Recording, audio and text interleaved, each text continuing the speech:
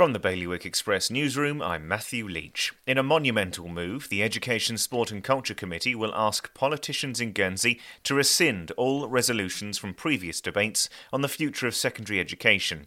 But committee members are not yet ready to reveal which models of education they want to keep on the table. Meanwhile, the Assistant Chief Minister in Jersey has admitted it's unlikely a new population policy can be delivered before the end of 2021 deadline set by states members.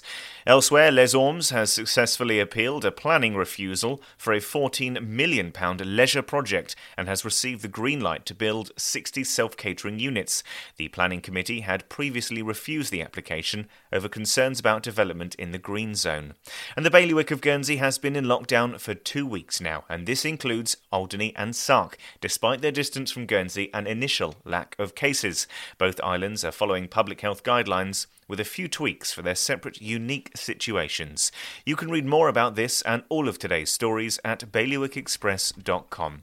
Your weather today is going to be a mainly cloudy day with some wintry showers. Wind will be a northeast light force 3 and there'll be a top temperature of 4 degrees.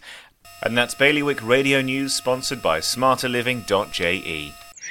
Well, the garden looks good this year, but it would definitely smell better if we got rid of that oil tank. We could fit an air source heat pump in there and have room to spare. I've heard they're very efficient. And 1/3 of our electricity is renewably sourced. No more topping up the oil tank. We'd cut our bills and help the environment too. Let's book a home heating survey before it gets too cold to enjoy outdoors. Islanders are already making the switch to a greener future. To book your home heating survey or to find out more, visit smarterliving.je.